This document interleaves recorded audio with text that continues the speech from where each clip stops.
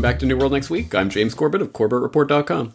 And I'm James Evan Pilato of MediaMonarchy.com. Billionaire Bilderberger busted building bioweapons. We've got that story, plus DARPA wants GMO Venus spy traps. But first, the new Cold War rages on. The Russian government will build an independent internet for use by itself.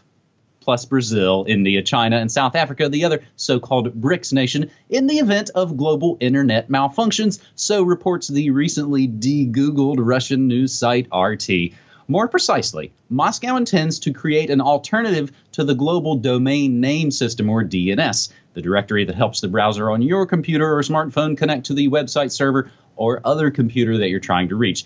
The Russians cited the ever-popular national security concerns, but the real reason may have more to do with Moscow's own plans for offensive cyber operations, and the majority of this article from Defense One is pretty much spent on describing why the Ruskies are evil psychopaths for wanting to maybe build their own internet. Russian President Vladimir Putin has set a date of August 1st, 2018 to complete the alternative DNS. In a statement, Kremlin spokesman Dmitry Peskov framed Russia's desire for an alternative DNS as essential to protecting it from possible external influence. There is a deep irony in Russia citing the increased capabilities of Western nations doing attacks in the informational space. It is like the fake social media account of the pot calling the kettle fake. So said technologist Peter Singer, the war-loving American who helps run the New America Foundation and is a contributing editor for Popular Science, not to be confused with Australian eugenicist / nutball Peter Singer. James, Russian internet. Here we go. Yes, well, okay, so that's the grabby headline, but the reality is this is not an entirely alternate internet structure or anything. This is alternate DNS system that they're creating, domain name system. And it's often described as like a phone book for the internet. So when you type in CorbettReport.com, what is in fact is happening is you're contacting a DNS, which is resolving that string of letters into a string of numbers, which is the actual address for the server. And it is, so the idea is that censorship can come along in the form of the US government or some other government agency coming along and saying, okay, well, we're going to take that address out of the phone address book, as it were, the internet address book, and we're going to put in, this address, so you'll get directed over here, and it'll say, we're the FBI, and we don't want you going to this website, or whatever. That's a way of doing censorship. So the Russians are saying, well, why would we have this DNS system that can so easily be hacked? We're going to create our own. So this is what's really going on. So it's not exactly an entirely alternate internet structure. And perhaps the more fundamental underlying point of this is that, yes, DNS is a vulnerability, and a stupid one, really, because in essence, it really is just a phone book that's just directing people to various servers. Why don't we do it ourselves? Why on earth are we relying on, ISPs to be using these DNS systems that are easily controllable and censorable when we can do it ourselves? And there are many alternate ways of doing this that are already in place, and many more coming in the near future. There's OpenNIC, for people who are interested in an open and democratic alternative DNS route. But there's, more importantly, there's decentralized DNSs that are coming into view with various cryptocurrency? Well, it's not currency, but crypto ideas. Blockchain DNS. I've talked about .bit before, which is on the Namecoin crypto coin, with Michael Dean of Freedom Fiends. You can go back in the archives for that conversation. If you want some more of the technical ins and outs of this, you can go to a post on Medium from last year called The Case for Decentralized DNS. So the idea is, yes, I think ultimately everyone needs to be getting out of the under the thumb from this potential DNS censorship, and the technology for doing that is already here. It's just a question of people being motivated enough to seek out these alternate things and doing a little bit of the... Yeah, it's going to take a little bit of reading and a little bit of know-how to figure out how to reconfigure how to configure yourself around this problem, but it's doable. So it shouldn't be Russia or the BRICS nations doing this as a regional thing for everyone. It should be people coming together to do this in a decentralized fashion, like with pretty much every other problem we talk about. And this story, I think, has lots of other tentacles that could connect out to lots of other stories I think we could talk about this week. Of course, like your recent interview with Jeffrey Tucker, destroying the notion of net neutrality. And in other news, and speaking, I think, of fake kettles, James, you were tweeting and we're talking about censorship and we're talking about the Russian boogeyman and all these sorts of smoke and mirror operations. You tweeted recently, fake news CNN begs the public to stop calling their fake news, and this via the fake news CNN. And I don't know if you noticed, it was stealthily filed under their opinion page. But if you go to that page, and of course we'll include that link for you, it also features an embedded video with news from the TV channel. So the biggest LOL I found in this opinion piece, quote, increasingly the term fake news has become weaponized by politicians who use it to undermine independent journalism in an effort to reach the public directly through their own channels. It's funny, I don't really recall that many politicians speaking out against independent media. It seems, again, like classic misdirection and in an extra just kind of big escalation. The New York Times editorial board, again, opinions, editorials, they're called op-eds for a reason. The New York Times editorial board today tells readers to call their senators here in the States to oppose the GOP tax/theft bill. In other news, the Brer Rabbit begs, please don't throw me into the briar patch. Our second story on this New World Next Week, episode 329, for November 30th, 2017, takes us to our good friends at Blacklisted News with a really, really strange story that I discussed a little bit on my morning show this morning. Vaccine company caught illegally injecting people at hotels with herpes. And wait till you get to the, if I may call it, the punchline of this story. And we get this from our friends at Blacklisted News and originally from, again, the awful RT. A U.S. researcher aiming to develop a herpes vaccine conducted illegal trials during which he injected people in hotel rooms in the U.S. near the Southern Illinois University and even at a house on the island of St. Kitts, which is in the West Indies. William Halford was his name. A former associate professor at Southern Illinois University began his first trial in 2013, but the setting wasn't a university lab or a room at a hospital. It was a Holiday Inn Express and a Crowne Plaza hotel 15 minutes away from Southern Illinois University. Halford, who died this year, June 2017, of cancer, administered his experimental shots to at least 8 herpes patients on 4 different occasions in the summer and fall of 2013. The volunteers, they were volunteers, injected with a virus he had created. Now, Halford, who was a microbiologist rather than a physician, apparently knew his makeshift trial was a violation of U.S. law, which probably shows why they went literally offshore. As he stated the need for secrecy in one of his emails, he said it would be suicide if it became too public about how he was conducting his research. The university previously said it had no role, responsibility, or knowledge of the 2016 trial on St. Kitts because Halford pursued it through Rational Vaccines, a company he co-founded in 2015. Its sole purpose was to market and research the herpes vaccine. So the question then is, where did this mad scientist get all the money to do these crazy things? Entrepreneur and PayPal co-founder Peter Thiel invested millions of dollars into the research in April of 2017. James, we've got some interesting related stories. Of course, this won't be the first time we've discussed Peter Thiel, and you said this was new news to you, so you haven't had too long to kind of stew on this story. And even as we were starting to roll, I think both of you and I were both just like, good Lord. Yeah. I mean, it's such a bizarre story in so many different ways, but that it traces back to Bilderberger Peter Thiel. Perhaps not surprising, very worrying, but at any rate, extremely interesting. So I think there are a lot of threads in that story that you and or I will, and hopefully other people out there will have to pursue in further follow-up to this story.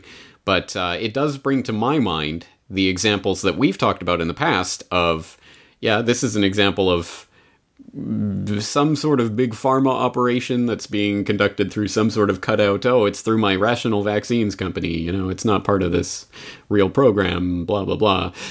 That's all very interesting. But there have been real U.S. governmental programs that have used experimental vaccines. I mean, obviously, most obviously in the military, where, of course, the troops are shot up with whatever experimental vaccines they've got going because they are the guinea pigs on the front line.